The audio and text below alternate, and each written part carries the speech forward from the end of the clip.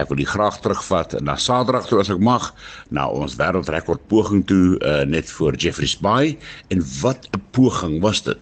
Ek moet sê, dit was 'n absolute eenmalige gebeurtenis, en 2616 motorfietse wat soos een man in een groep gery het vir presies dieselfde doel.